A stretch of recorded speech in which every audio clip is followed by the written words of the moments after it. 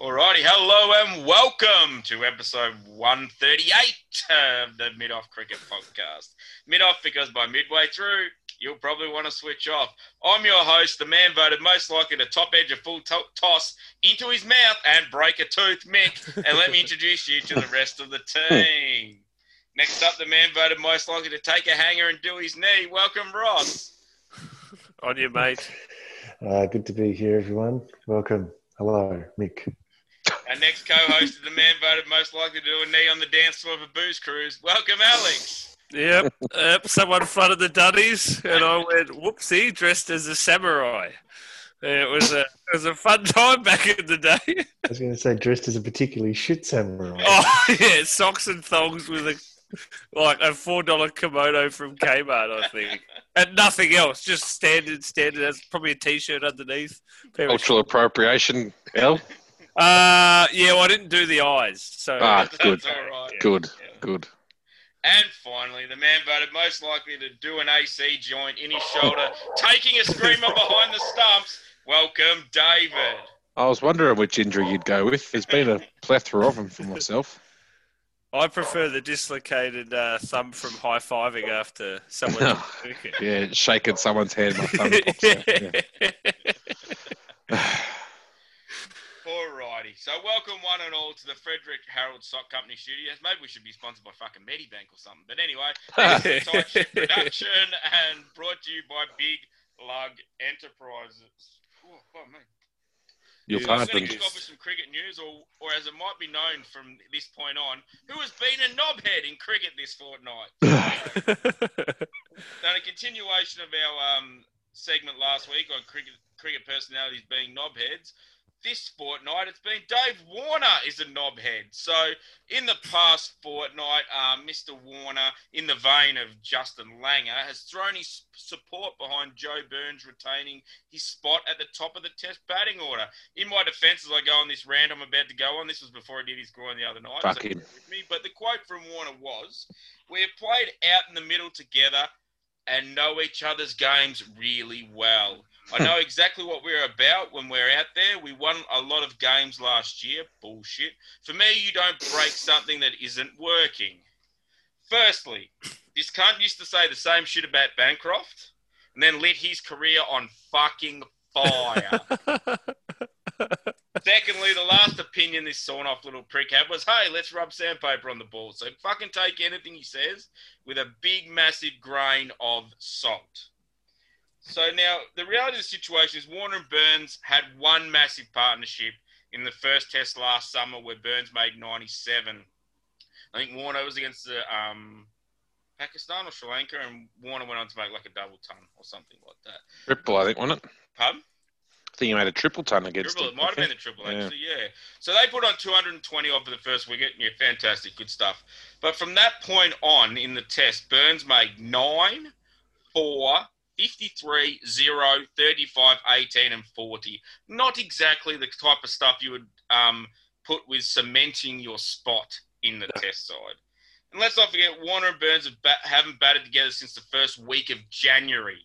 So we're talking months. So let's go on recent form and have a look at the Sheffield Shield to see how our man, the hockey puck Will Pekoski, measures up against the titan of Australian cricket that can never be dropped, Joe Burns. So top of the 2021 Sheffield Shield batting table sits the puck. He has 495 runs at a whopping 247 and a half with 2 double tons and a high score of 255. Not Pretty bad, shit. Nell. Not bad. Not bad at all. Now, let's see where David Warner and Justin Langer's best fucking mate sits. And coming in at 47 on the Shield batting list. Is that average, Mick? Is that average? Is average 47? It's pretty good. Oh. It's Joe Burns, who has a massive 57 runs. That's right, his average. 57 at an average of 11.4 with a high score of 29.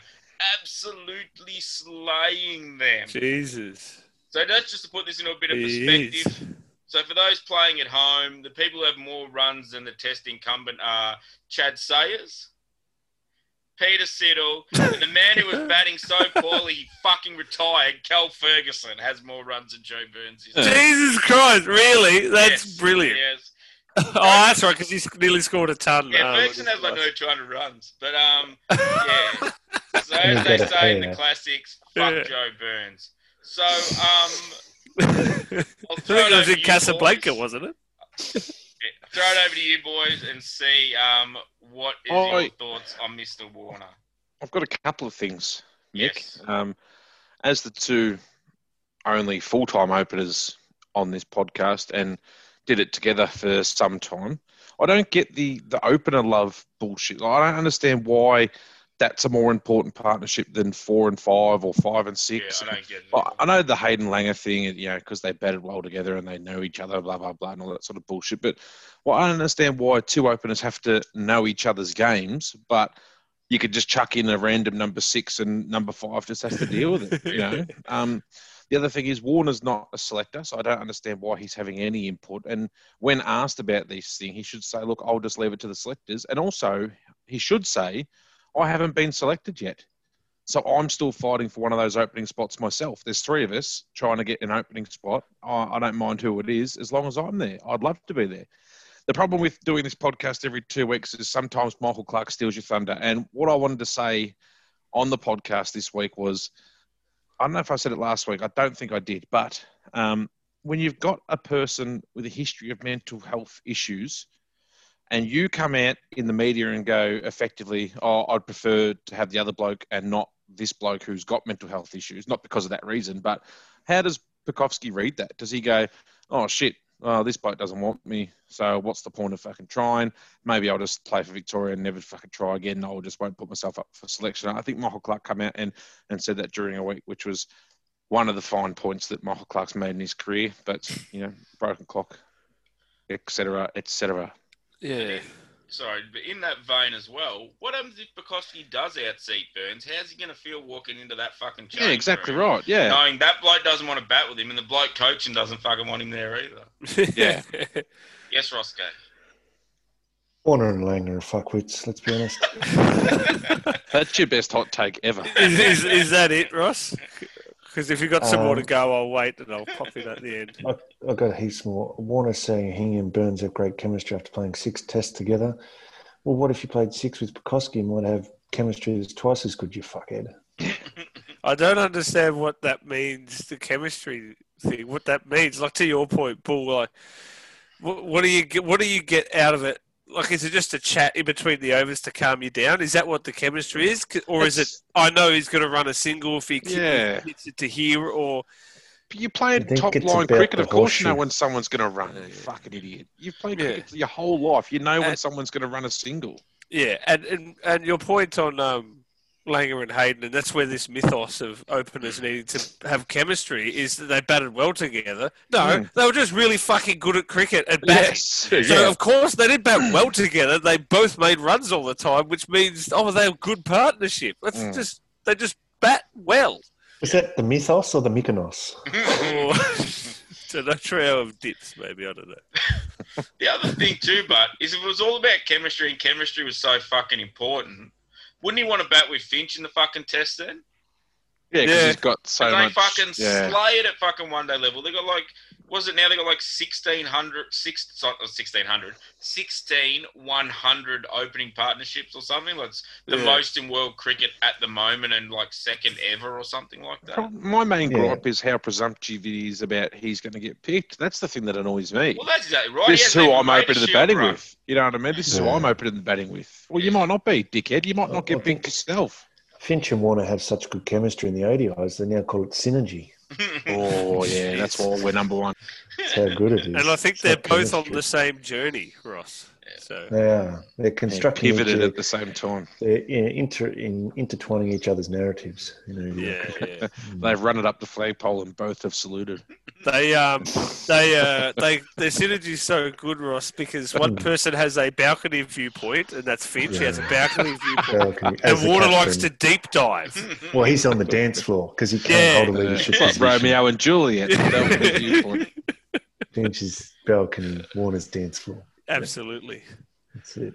And as we said, part of the problem of doing this podcast every fortnight is that when an issue like this happens at the start of the fortnight, things tend to change by the end of the fortnight. And as anyone who knows, about 2 days ago, the Karma bus ran David Warner right the fuck over, and he did his groin and will not be playing in this test match most likely. So he will be batting with fucking nobody. So there we go.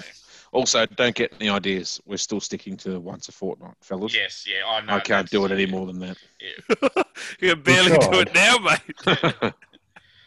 I'd like to jump in here, sorry, Yes. Nick, with Yeah, a you're right, little Roscoe. Candice Warner story. Yes. Touchy subject. Get the sensors ready. So I'm she went worried. on Perth Radio and I did said read about that this. the injury, she sort of subtly hinted that the injury wasn't a sexual related A injury. bonking type Oh, injury. so it was not Because was they'd it a been rude apart injury? for 4 months or something. Yeah. They weren't It wasn't a rude fucking. injury, We and I could say thought that that on was this interesting. podcast. No feasts for two in that household? she Is that had what we're Chomp, saying? chomp. No, that she had a short, jocular and casual conversation on radio about that topic, Yep. everything. Yet when South Africans went over the fence in South Africa and wanted to have a short, jocular and casual That's conversation a bit about that different. topic, Jesus. wasn't that It's happening? a bit I different. don't know. I wouldn't call that jocular. I don't know. I think that's Jocular in nature. Oh, jeez. Even you got one of those English longbows you brought back. Yeah, Yeah, that's it. I reckon one of we're those, drawn the mate. longest bow. Yeah. I reckon we This might is just You leave that one talking alone. about Ricky Yeah. Ponting. This the might longest be bow. Mick delving into some heavy editing sort of stuff. Yeah. here, like. What's the old saying? One man's jocular is another man's being a jerk. Abuse, yeah. I just think that if I was Candice Warner or advising her, I wouldn't stray into those sort of topics. It's just inviting, Yeah, but mate, she comparisons doesn't or have a criticism. PR manager Yeah. anymore because she went on a reality show and punched in the back of the fucking head, apparently. So that's Yeah.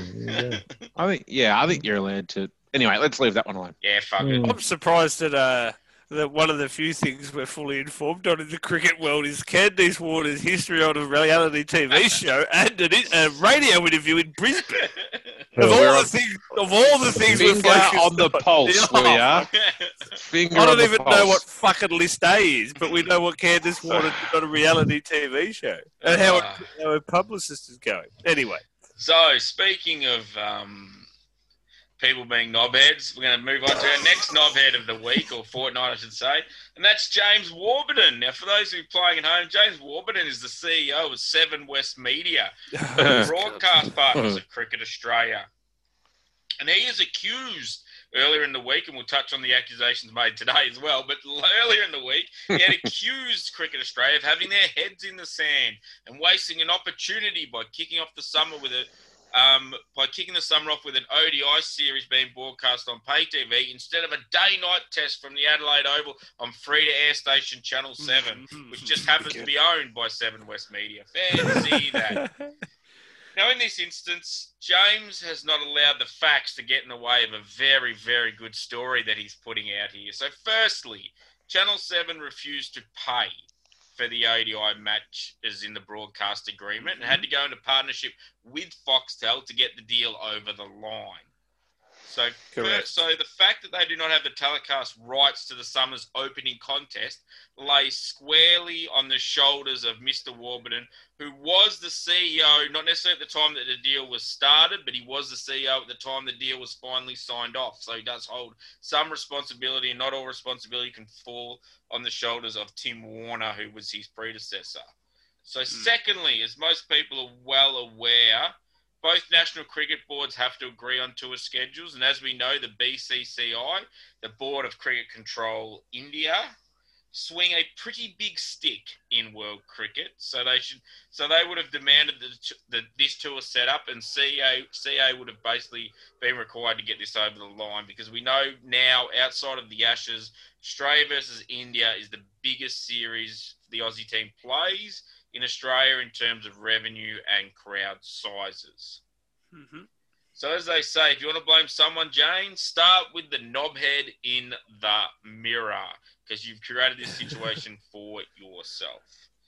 So as we noted earlier, James came out with some more comments today/yesterday and basically said that he wants to see all the emails and communication between Cricket Australia and the BCCI, because he believes that the BCCI are the reason that the summer is set up the way it's set up. No shit, can't. Fucking give me a spell. And this is the same cunt who also said when someone actually goes, that's fine, but can we see all the correspondence between Channel 7 and Cricket Australia during the negotiations of the TV rights? Said, no, that's privacy. You can't fucking show. We can't show that. So apparently what's good for the goose is not good for the gander. But anyway, so James is a knobhead. What do you think, Roscoe? Yes, I agree with those points. If you wanted the content, you got to pay for it, mate.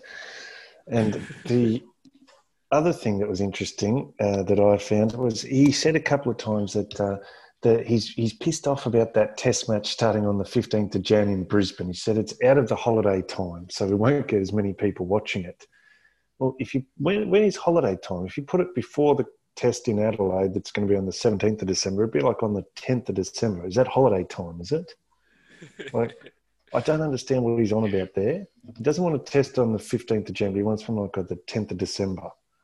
Maybe it's because he's a private school wanker and private schools a bit earlier. So he thinks that's when every kid's on the holiday. Just because when he went to fucking old Warburtonians or wherever he fucking went to for school, Scott's College, so he was off fucking scot-free at 10. Who fucking works in December anyway? He was back on the fucking desk. He was back on the grindstone at 15th of January. Fair enough. He did make an interesting point then. He said he was in a meeting. Yes. This is Lewis Martin, not Warbo. Yeah. No. Lewis Martin said that he's in a meeting with BBL manager Alistair Dobson and head of CA head of operations Peter Roach on August 7. And he asked why the white ball matches were being put before the tests and the BBL start. Legitimate question. And the answer from Roach was, the Indians won't quarantine twice. They want their test players and white ball players to quarantine together at the same time. Then after the white ball matches are played, the white ball players can go home and the test players stay in Australia. According to the affidavit, Martin said, this is ridiculous. This is not the season we've been planning for.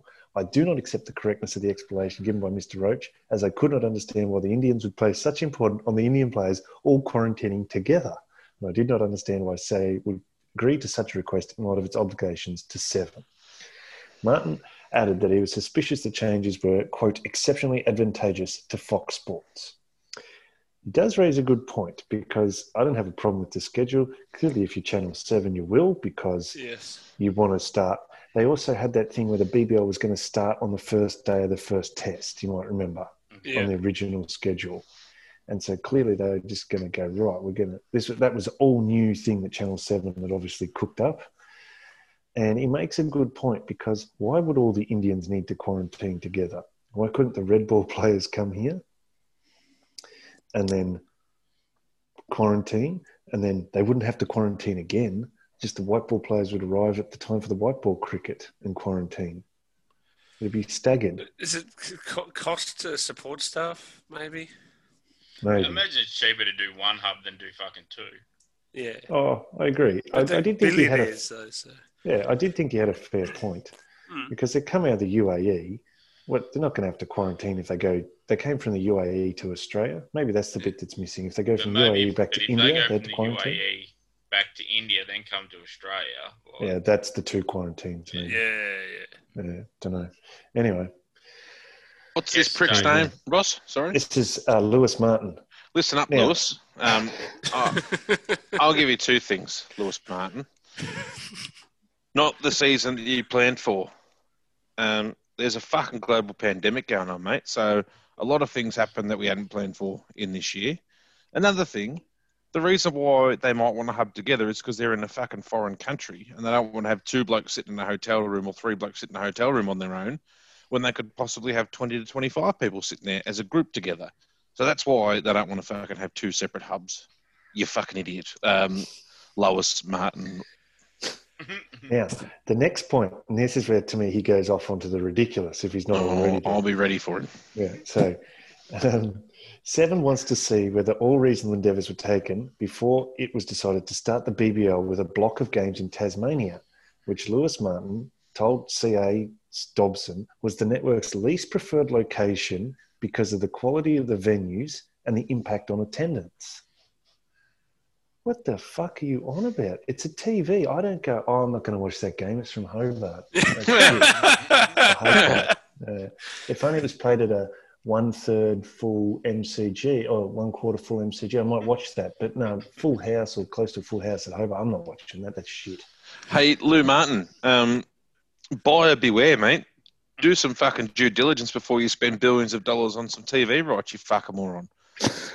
The biggest thing for me is having a whinge during the pandemic. Like, what did you think it was going to be all exactly the same? You might not have had any cricket if it wasn't for fucking 1.5 million people in Melbourne locking down. Like, that would have fucked the whole thing. Oh, if you keep fucking whinging, everyone's just going to turn on Fox anyway, and they're just going to go, oh, fuck Channel 7. They're just a bunch of whinging pricks. Yeah.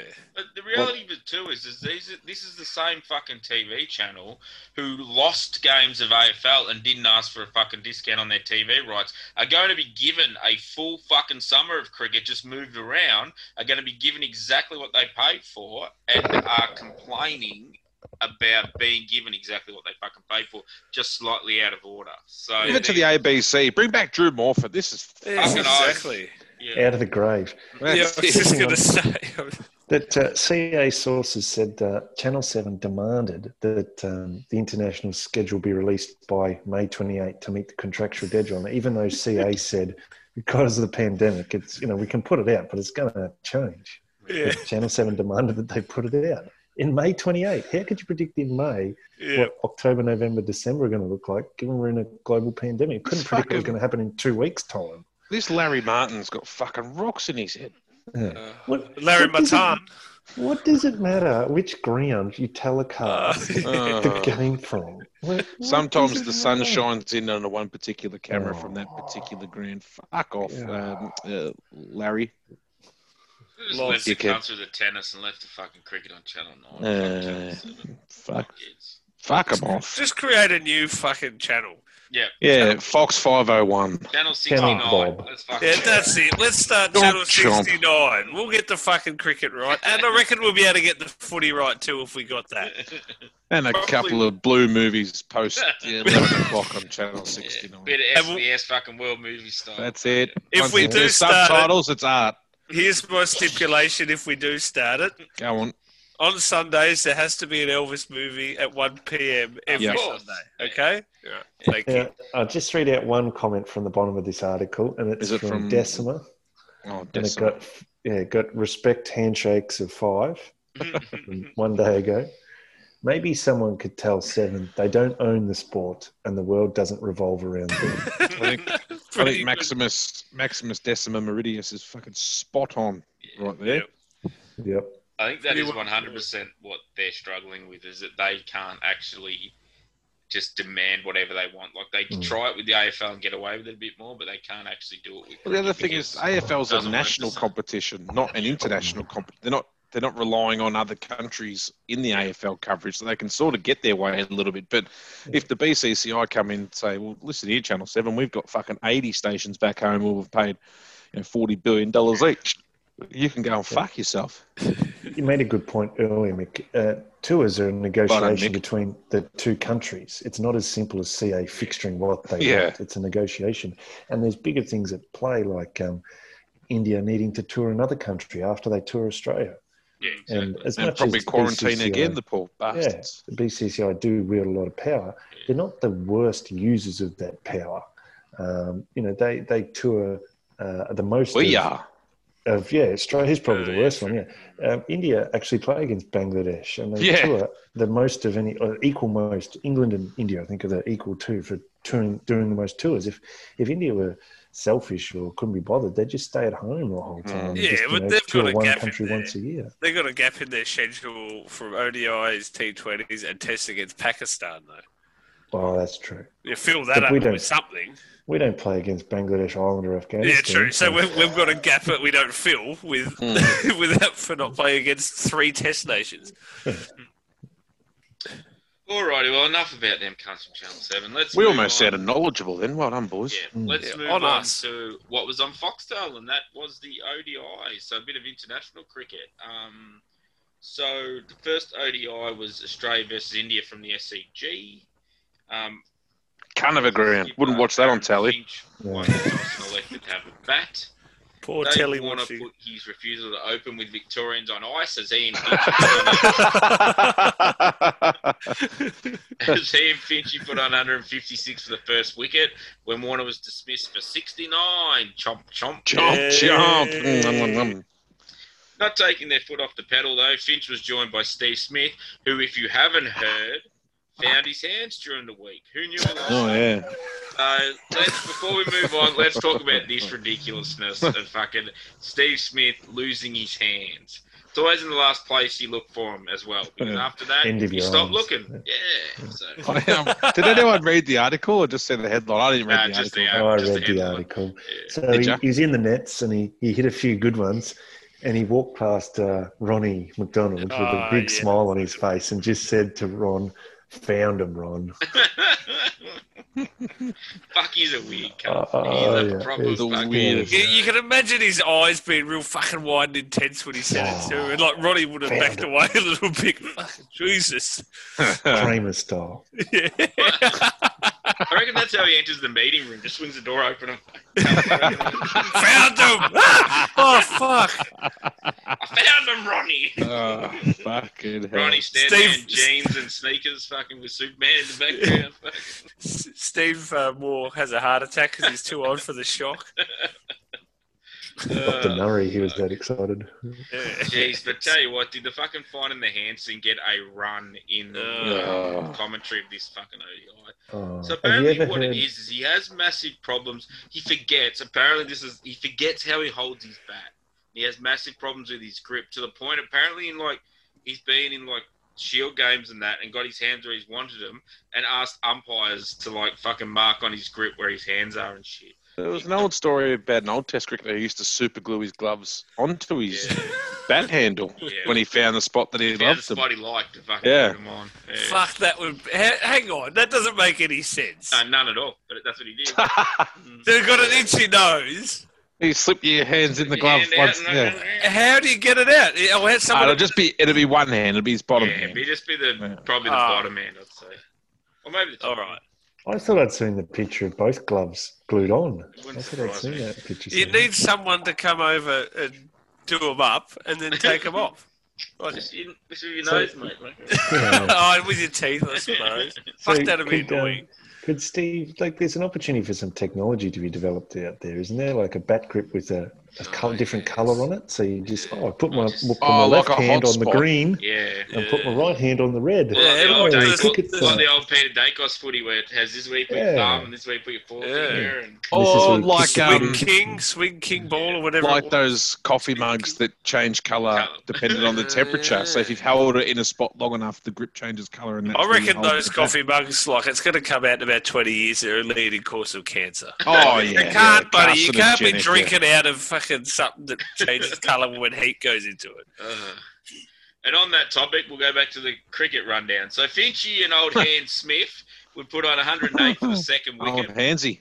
Before Finchie was dismissed for 114. And as someone said on Twitter, I've never seen a bloke make a ton and look so fucking bad. But he just doesn't. He just plugs away. So Smith will go on to make the third fastest ton in Australian ODI history, scoring his 100 off 62 balls. Jesus. Smith would then be dismissed for 105 off 66. So that's a strike rate of 159.09. So next up, the Big Show would have a late innings cameo of 45 off 19. That's striking at 236 for those playing at home. Jeez. The Aussies would finish up 6 for 374. Best of the Indian bowling was Mohammad Shami, who took 3 for 59 off his 10 overs. India only used five bowlers, and they all got given the business. So only 5 blokes bowled 10 overs. No, chucking it around to try and buy a wicket or any of that fun stuff. So, yeah. So, India started off their innings in a quick-fire fashion, going at 10s and over. And they were helped along by a 20-run opening over care of Mitch fucking Stark. So, or Mitch Harmison, maybe. Fucking who knows. But, India were going to make 8 for 308, with Hardik Pandya making 90 and Shikhar Dhawan with 74. Pick of the Aussie bowling was Adam Zampa, who recovered from dropping Coley in the deep to take 4 for 54 off his 10 overs. So not a bad effort there. Hazelwood would also claim the first 3 wickets of the innings, including that of Virat Kohli, to finish up with 3 for 55. Goldstein Donation would pull up lane and not finish the match after making a fucking duck in the first innings. Golden too, wasn't it? First it ball. was golden. Yeah, 1 ball. Yeah, Warney That's was what a at the golden back is. of the box crying as he went. Australia won by 66 runs. Match referee was David Boone. Hey. And the man of the match, because this is a men's game, so I'm going to call it the man of the match, was Stephen Smith. Yeah, bro. Smudgy smudge. Yes, Mr. Slater. It was world record length of game too. Yes. Finished 59 minutes after the scheduled close of play. Jesus You know, Christ. I'm a stickler for overrates. Ross. You know this. This has been my massive thing for the 10 years we've been doing this podcast, or however long it's been. 2 things. Coley, fucking facing the spinner, takes his helmet off, gets a hat run out to him. Next over's a medium pacer, gets his helmet run back out, takes his hat off, they run it back. Right, that shits me. You just got to put your Warner. helmet in your back pocket in that situation. That's right. Yeah, hanging off your belt, as was the style at the time. Yeah. David Warner at the non-strikers and undoes his gloves every fucking ball. Right, that's fine, whatever. Oh. When you get down the other end, don't make a fucking song and dance about doing them back up again. He stands there and does it as slow as you've ever fucking seen. And then as soon as his gloves touch the ground or get a bloody blade of grass anywhere near him, has to get them changed. You're a fucking international cricketer, mate. You don't need new gloves every fucking ball. No. Anyway, that's why the game finishes so fucking late. Yes, Roscoe. The security trying to get the protesters off weren't exactly lickety split either.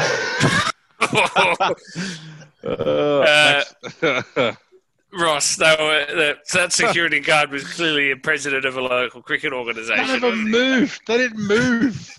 Yeah, he's got this bucket hat on. When they did move. Oh, fuck me. Sorry. And another thing was Marcus Stoinis did a terrible game, possibly just pretty much par for how he plays when he plays for Australia.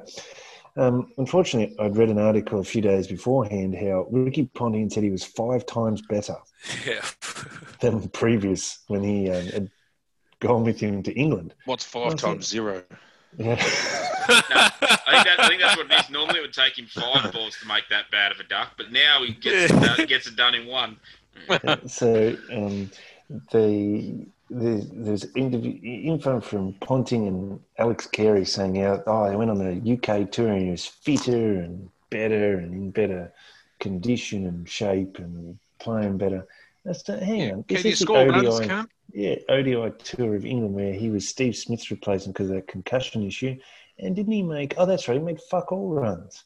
Isn't he also the bloke they talk about as Incredible Hulk? So he's meant to look like that all the fucking time. Yeah, unless they've got his fucking 3K time trial splits or something. He's always looked fit to me. Yeah. He hasn't been like a Finchy where he sort of wavers between fit and a bit pudge. It's just he's always ripped. You know what Finch does? He scores fucking runs. No, that's fucking true, Bull. He does. Oh, yeah. Finch's biggest problem is he has a hamburger every time he scores runs. So, so unless he goes on a lean spell with the fucking bat, he doesn't lean down. Hamburger and a deck of darts, Mick. It was frustrating that Stoinis, despite his low string of scores, including someone on Twitter threw up his last 15 ODI scores, which one was in the 40s. Everything was less than that. Yeah, He's still got a game ahead of Cameron Green. I know Green's form has been Shield form, not one-day domestic form, List A form, but still, it was frustrating. And then to cap it all off, right at the end of the game, there was Stoinis walking along the boundary line with his hat on backwards. You should never play again if you're going to do that. Anyway. Disgrace.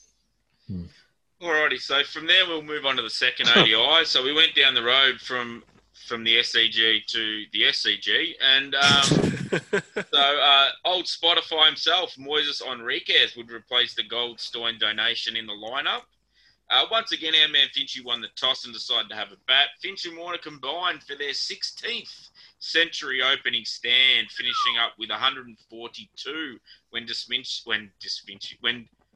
Finchy was dismissed for 60. Fucking hell, spit that out.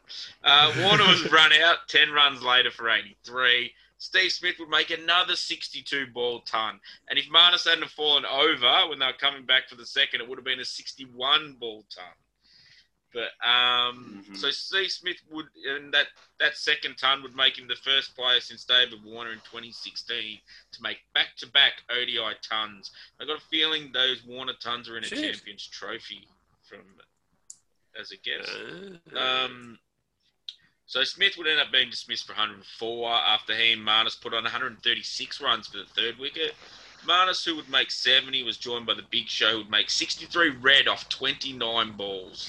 Australia would finish up 4 for 389. Pick of the Indian bowling was Pandamania Hardik Pandya, who took 1 for 24 off 4 overs. So that's how good their bowling was going. That was the best of it. Yes, Roscoe. Yeah, Ross. Interesting observation here. Dave Warner, he had an okay IPL, I think.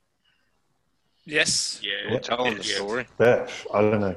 But I think Tip Mesley got us on to Aaron Finch had a stinker and was dropped by his team. Glenn Maxwell had an absolute stinker and was getting close to being dropped by his team. Mm-hmm. Steve Smith was pretty ordinary. He even said after he'd found his hands he lost them. that he'd been trying to hit the ball too hard in the IPL. And that's not his go. And when he won the second man of the match, I watched the post-match interview. Yep. And just made me think, are they being cagey pros, these guys? Because Maxwell's come out and slayed them. Finch has been phenomenal. And Smith has just made 200s off 60 balls. They just go to the IPL and just go, look, I really don't give a fuck, but it's a massive payday. Getting paid. I'm going to be a pro. I'm not going to turn up drunk or whatever. But I'm not going to make a single run. That doesn't make any sense. What? But I'm not what do really you mean? They jeopardise the next paycheck because they want it what? Maybe they had enough of going to the IPL. Maybe they're just like, this is the last one. I can't. Well, just do what like Pat Cummins does and don't go. No, he went. He got smashed everywhere. Oh, didn't he pull out the... Oh, did he started back? Because he didn't used to go to it. Yeah, no, but he got paid like... Didn't he get paid like $1 gazillion? $1 million. Yeah, that's $1 million bucks. Yeah. So what do you reckon, though? Like, how can you just be so out of form? And is this... It's a different format? Different pitches, different bowling. Different country. But you see... But you see Finchy, like, in the... Maybe not so much the BBL, but you saw it in this series here. Like he only really looks super comfortable against the pace on bowling, and you're not getting too much of that in India or especially in fucking Dubai on their decks. So I had something like he didn't hit a 6 for the entire IPL. I'm with you. If these two pricks are against you, I'm with you, mate. That's it. 2 on 2. I'm with you. There's my second hot take for the night. I think it's pretty lukewarm, to be honest. I can't think what the right word is for where you just rock up as a professional and do your job, but don't actually really try. The English call them overseas players, don't they? Yeah, that's it. In the county championship, the people just turn up, get their money, and just mercenary. Mercenary. There you go. That's the word I was looking for. Bloody good room temperature take, I reckon. Nice. Yeah. Thank you. All right. Tepid takes with Ross Slater. So in reply to Australia's 4 for 389, India would make 9 for 338 off their 50 overs. It was Indian skipper Virat Kohli was the best Indian batsman, making 89. KL Rahul would also make a half century, scoring 76. Paddy Cummins was the best of the Aussie bowling with 3 for 67. Steve Smith and Moises also took an absolute pair of fucking screamers in the field. Moises was one of the same position too, sort of your standard mid wicket on the ring. Just both good. Kohli just can't get it done. A massive dive. That's it. Yeah. Kohli just can't get it done in run chases. No. He's got a history of it. It's sad to see such a good player knock it into the short ball. He's got out twice to the short ball. Bit late on it. Ooh, knees banging together. Yes, Roscoe. To bring in some local cricket there, Kohli, the wicket there was bowled by a St. George player and caught by a St. George player. Oh, you heard the skull say that. Yeah, fucking we all watched it, Ross.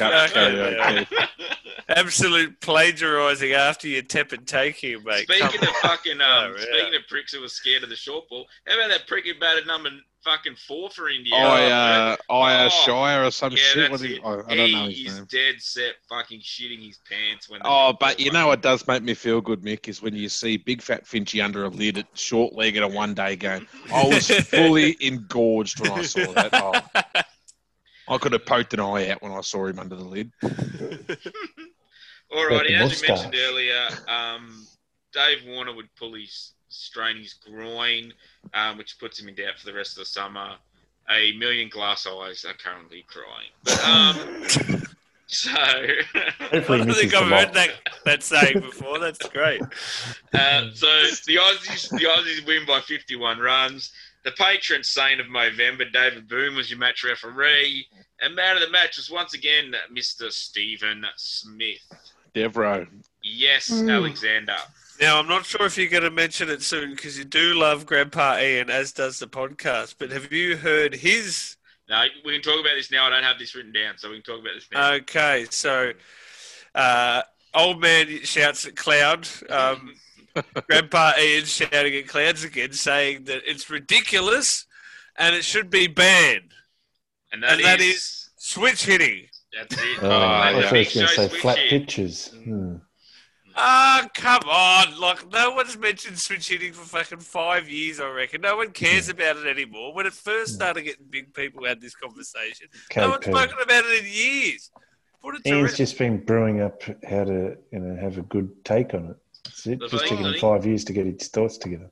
Yeah, I think the problem with Ian is he's been lately he's been going into bat for Will Pekoski and he's been sticking up and being the good guy, and he just needed to do something villainous again. So he's like, fucking switch hitting. Yeah. That's how I'll fucking get him offside.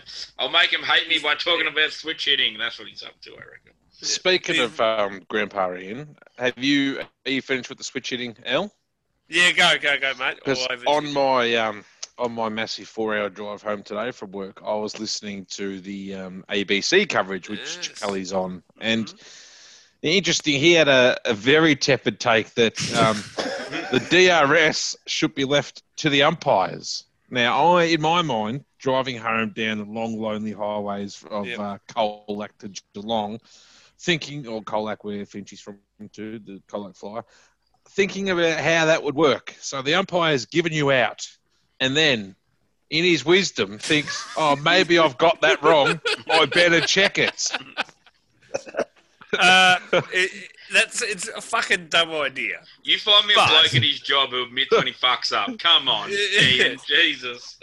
Big appeal for court behind. Not our boys. Oh, shit. Maybe I did hear something. Yeah, we'll go upstairs. Sorry, Al, you go. I was just going to say, it's going to be like square leg. Like, it's taking away the stupidity. Yeah. It's going to be like square leg decisions. They're never going to make a decision by themselves. Why would you? Well, when you've got all the shit. Alice Canberra's just been run out by half a pitch on the third ODI, and the third umpire went upstairs to look at it. Yeah. Ridiculous. Speaking of third ODI, Bruce Oxenford's umpiring Mick, which you'll know of Star Wars Face Shield fame. Yeah. He's got his Digimon deck ready to fucking battle. What did fucking Mark Ward he actually made me laugh, like, watching the coverage. He said, it looks like he's training a Rottweiler or a German Shepherd. Like a Like police he's got dog, the fucking, where they grab onto the arm and just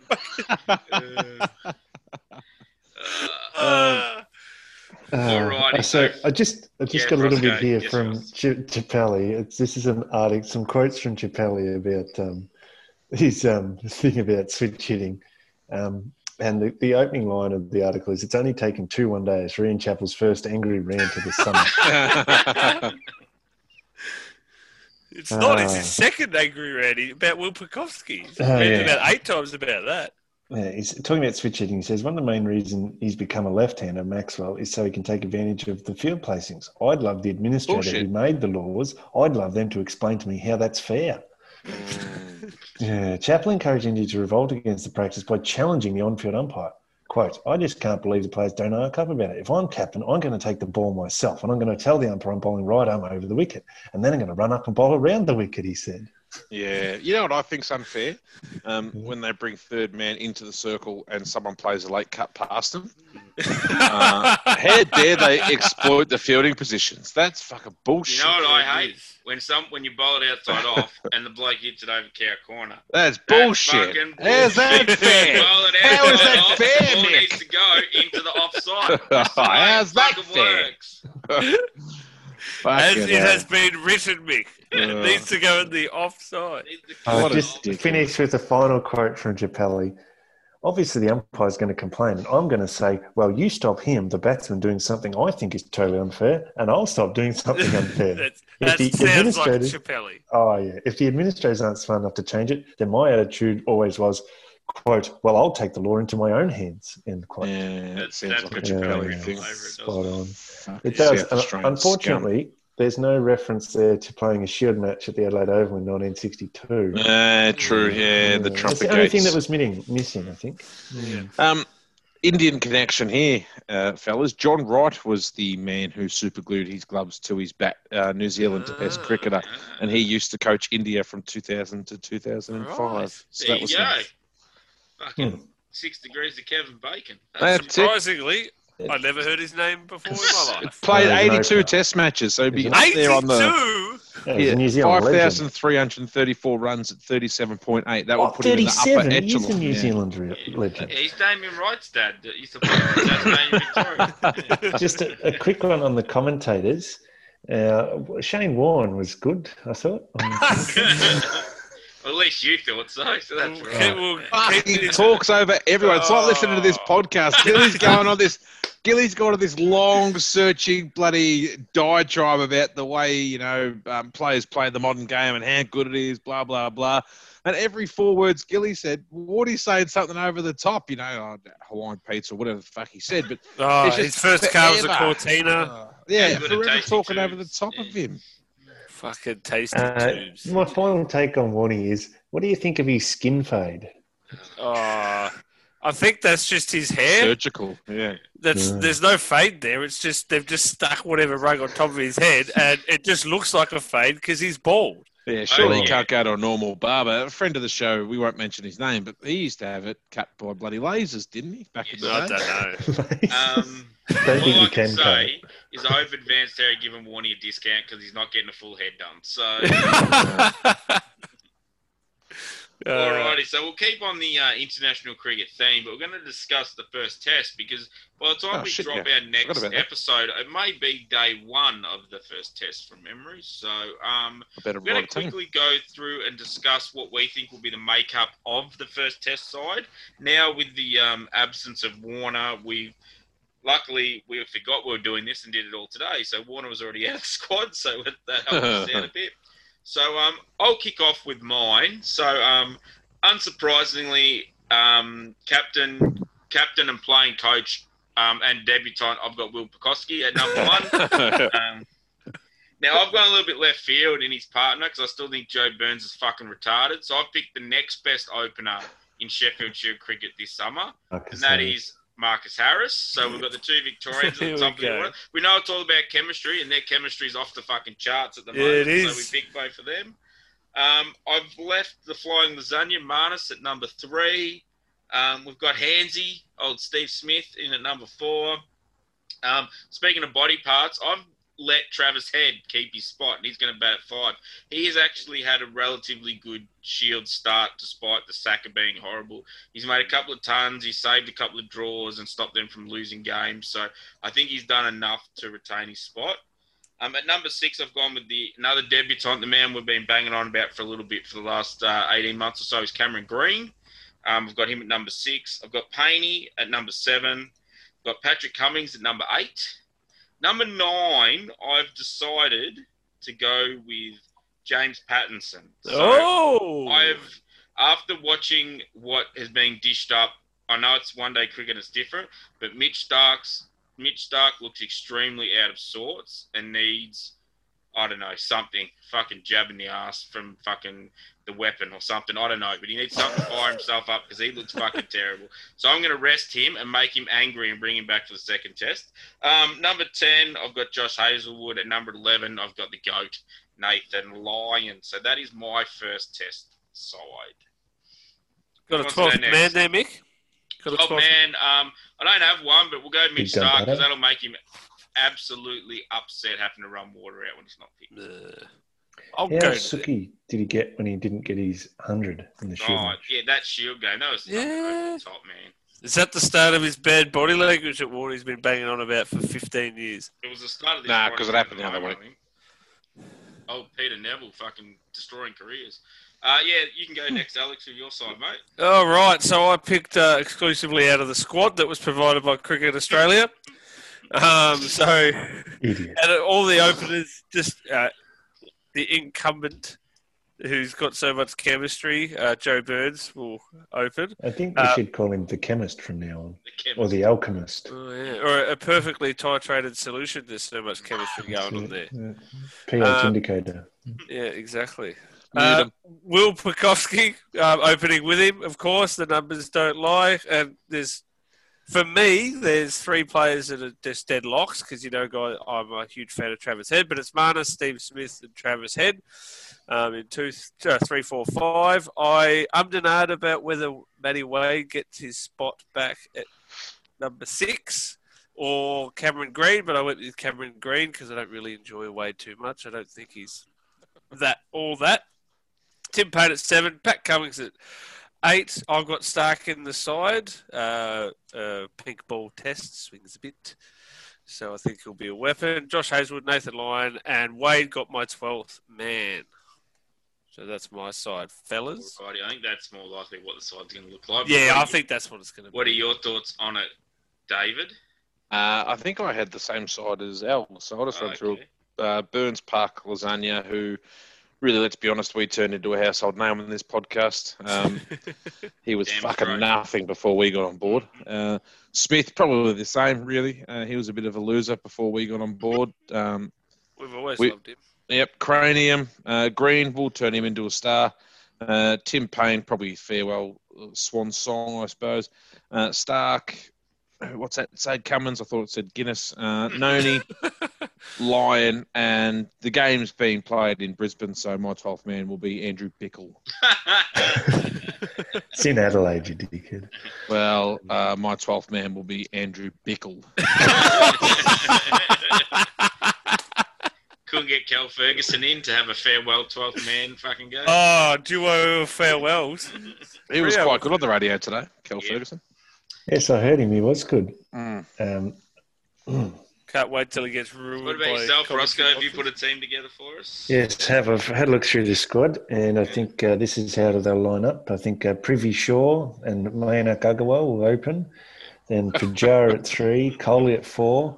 This is where it gets a bit interesting now. You've got the vice-captain, Ajinkya Rahane. I think he'll come in at 5. And at 6, I'm going for KL Rahul ahead of Hanuma Vihari. Well, that's a good idea. My preferred one. Keeper's an interesting one. Saha's been back in the team a bit, but of course there's Rishabh Pant. Is he even in the squad? Yeah, he's in the squad. He is, yeah, so mind your business, Alex. That might be a ding-dong battle there for who's going to get the keeping position. I think they might go for Saha somehow, a bit more experience. Spinner, Ravi Ashwin, no doubt. And then the pace bowlers, interesting. I couldn't fit all the ones I wanted in, but I've got Shami and, of course, Jasper Bumrah in there. Who's your third seamer? I'll be interested in this. Well, I noticed that old mate's still injured. Ishant Sharma. Yeah, he's not here. No Nando's for him. So I had to go for Umesh Yadav instead. Oh, I haven't heard that name in a while. I reckon he's a weak link out of all of their bowlers. I thought they might go Saina or Saini from the one-day games. Oh, Navdeep Saini. Yeah. He's been pretty ordinary. You got a 12th man? Rohit Sharma. Yep, thank you. Yep. Who's not here. That's it. Yep. He's joining. And yes, Australian team, I also did one of them. We're just looking through the Shield runs that have been made so far. So I went for Pekoski, obviously he's going to open. And I went for a little bit different with the other opener. I think need experience at the top of the order, which Burns doesn't really provide. And I've gone for them bringing back Usman Khawaja as an opener. I think that would suit him perfectly. Better than a lot of the other shit trucks we give a game to. 3 Marnus, 4 Steve Smith. Number 5, gone for Cameron Green. Number 6, I've gone for... Yeah, just too low at 6, wasting his time. Number 6, I've gone for Bison. I think he deserves another chance. Just give that bloke enough opportunities. Despite his calf injury, that's okay. Yeah. He broke his ankle. Apparently, he'll be jogging the day before the game, so he should be right to play. He doesn't need to bowl because obviously we've got Cam Green to bowl. Never fuck bowls. Then obviously we've got TP, the old toilet paper himself at 7. T-Pain. Yeah, that's it, TP. And then 8, so going for a little mix-up there. I think Hazelwood's underutilised at 11, so I think bring him up to 8. Yeah, get Noni up there. Yeah, I think he can hit a long ball. And then you need a bit of ballast, so bring Cummins in at 9. And 10, Lyon, because he's good for a few shots. And then put Stark at 11, because that'll piss him off. And have you got a 12th man for the Australians? 12th man. It's in Adelaide, remember? So it's in Adelaide. Okay. So Peter McIntyre. Yeah, Tim May. Yeah. That's it. Tim May. Tim May was made 12th man for Booney's last test, which was in Adelaide. He hadn't played a game of Test cricket for 3 years. He would have been out. He would have been out the back on the grass, having a Nando's and a couple of frosty refreshments. One would think. A cordial or 2. Yes. Sure. Yes, this is going to be an interesting test series because, as we know, the Indian skipper Virat Kohli will only play the first test and then we'll go home to India for the birth of his first child. So it's going to be, I think, if you can get the Indians in that first test, I reckon once the skipper goes away, they'll be very vulnerable to be possibly clean swept, I think. So this first test will be a very interesting match. Well, fuck them, Belgium. Yeah, fingers crossed. Fuck them. Yep, I hope so.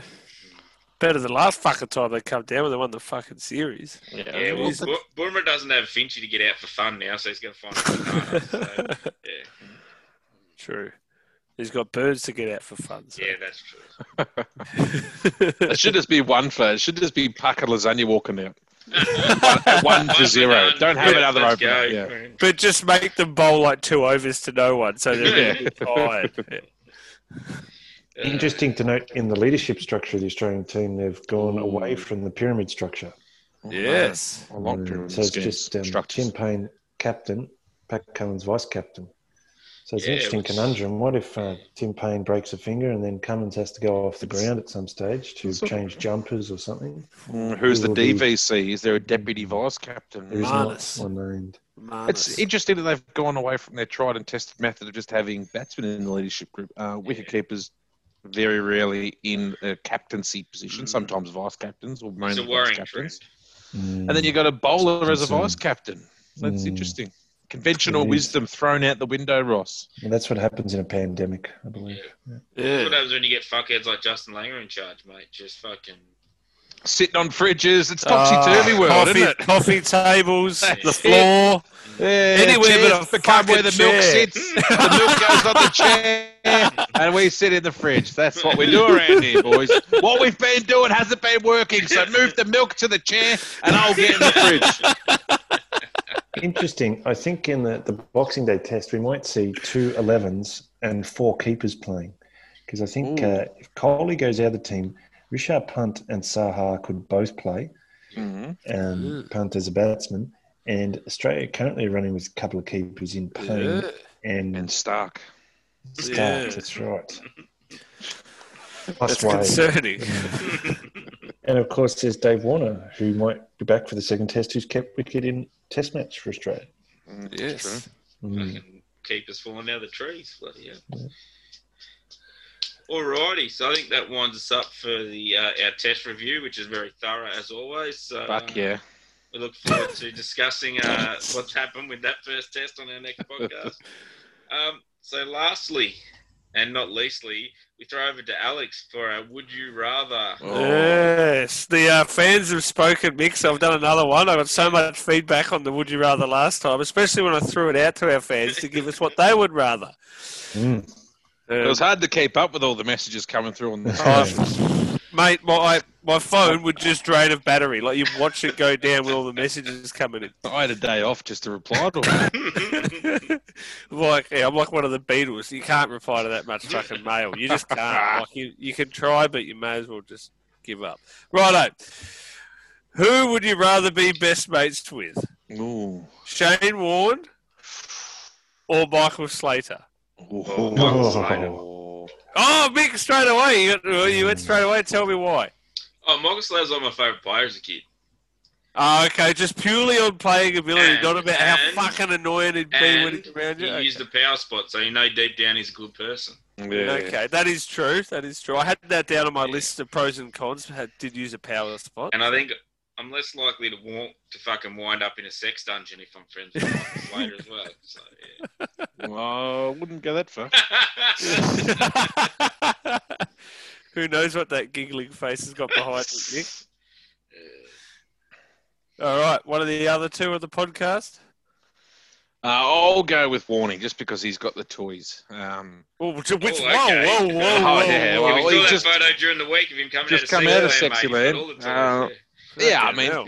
he's fucking rich, you know what I mean? So and that's not the basis to any, friendships itself. But if I had to pick Not with between us Slater anyway. and Slater, and I probably have to be careful here, but I know he's been known to fly off the handle, and it'd be a weird space to be in if you're his mate, and he's at a pub and he's just decided he's had enough of people. Yeah. Or Warney, and he can get you into some cool places, I suppose. Then you could just fucking leave him.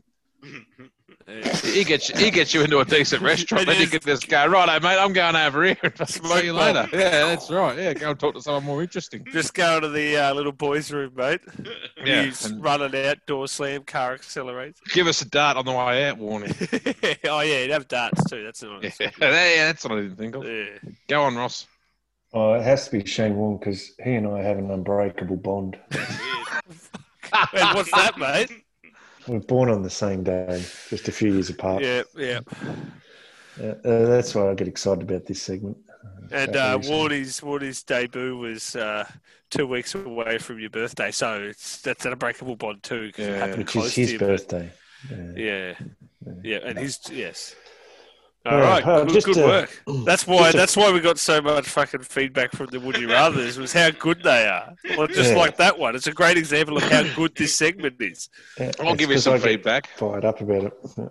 I'll give you some feedback. Yeah, Al. please, mate. Hang on. I'm just getting into the middle of the room. You're putting your chairs around me, leading team style, right? Get 10 of them and just rapid fire it. Okay. I think maybe I'll just get 10 of them, throw them up, put them in a bin, and do a different segment. That's what I'm going. Light the bin on fire. Like I did about 100 episodes ago. Just give up on segments. All right, I think that just about does us for this episode of the Cue the Mid-Off music. Cricket Podcast. So thank you for listening. Buy Frederick Harold socks. Hit them up. It's getting into Christmas. Get your orders Yes. on. Hit up the website. Do yourself a favour and get some really good socks going on. So I'm Mick. Don't buy the rest cheap of the shit. team. Thanks for listening. Thanks for See you listening, later. listeners. Goodbye. Just a final thought from me. Yes, Thanks Ross, for before I letting stop me select this in. recording. Yeah. We've got Bendigo Cricket Club. Oh, the fuck. Goers. See you, The lads. goers. We've got I'll catch us later. Bendigo United Cricket Club, Bucks. And just down the road, you got United Cricket Club. Called the Yeah, Scorpions. That's what they're called. Scorpions. Oh, right. And then you've got a new cricket club formed in Bendigo called Bendigo City Sports Club. Oh, City always hate United. Yeah, that's it. So I'm going to start my own club, United City of Bendigo Cricket Club, Colts Cricket Club. Give us the acronym for that, please, Ross. UCB, United City of Bendigo CCC. UCBCCC. Oh, perfect. That'll make such a good fucking Rolls shield off the logo palate. Yeah. on the breast yeah. there. And our animal will be we're the unicorns. Imagine the monogram of that. Just fucking C's on top of C's. It'd be in 3D. They'd just be out of the shirt so It's much. like They've a just got fucking- C after C. It's like one of those magic eye sort of tricks that you look. I can see into the It's another logo. C. Like a You I can see spiral. a logo in the logo, man. Like, there's a logo in the logo. can't pull over any farther. You can't put a logo in the logo. It's already in the logo. It's just Righto. a C. There's another C. Bye, Frederick Alrighty, Harold. for those wondering, for the 2021 Podcast Awards, that's the clip we'll be putting in. See you later.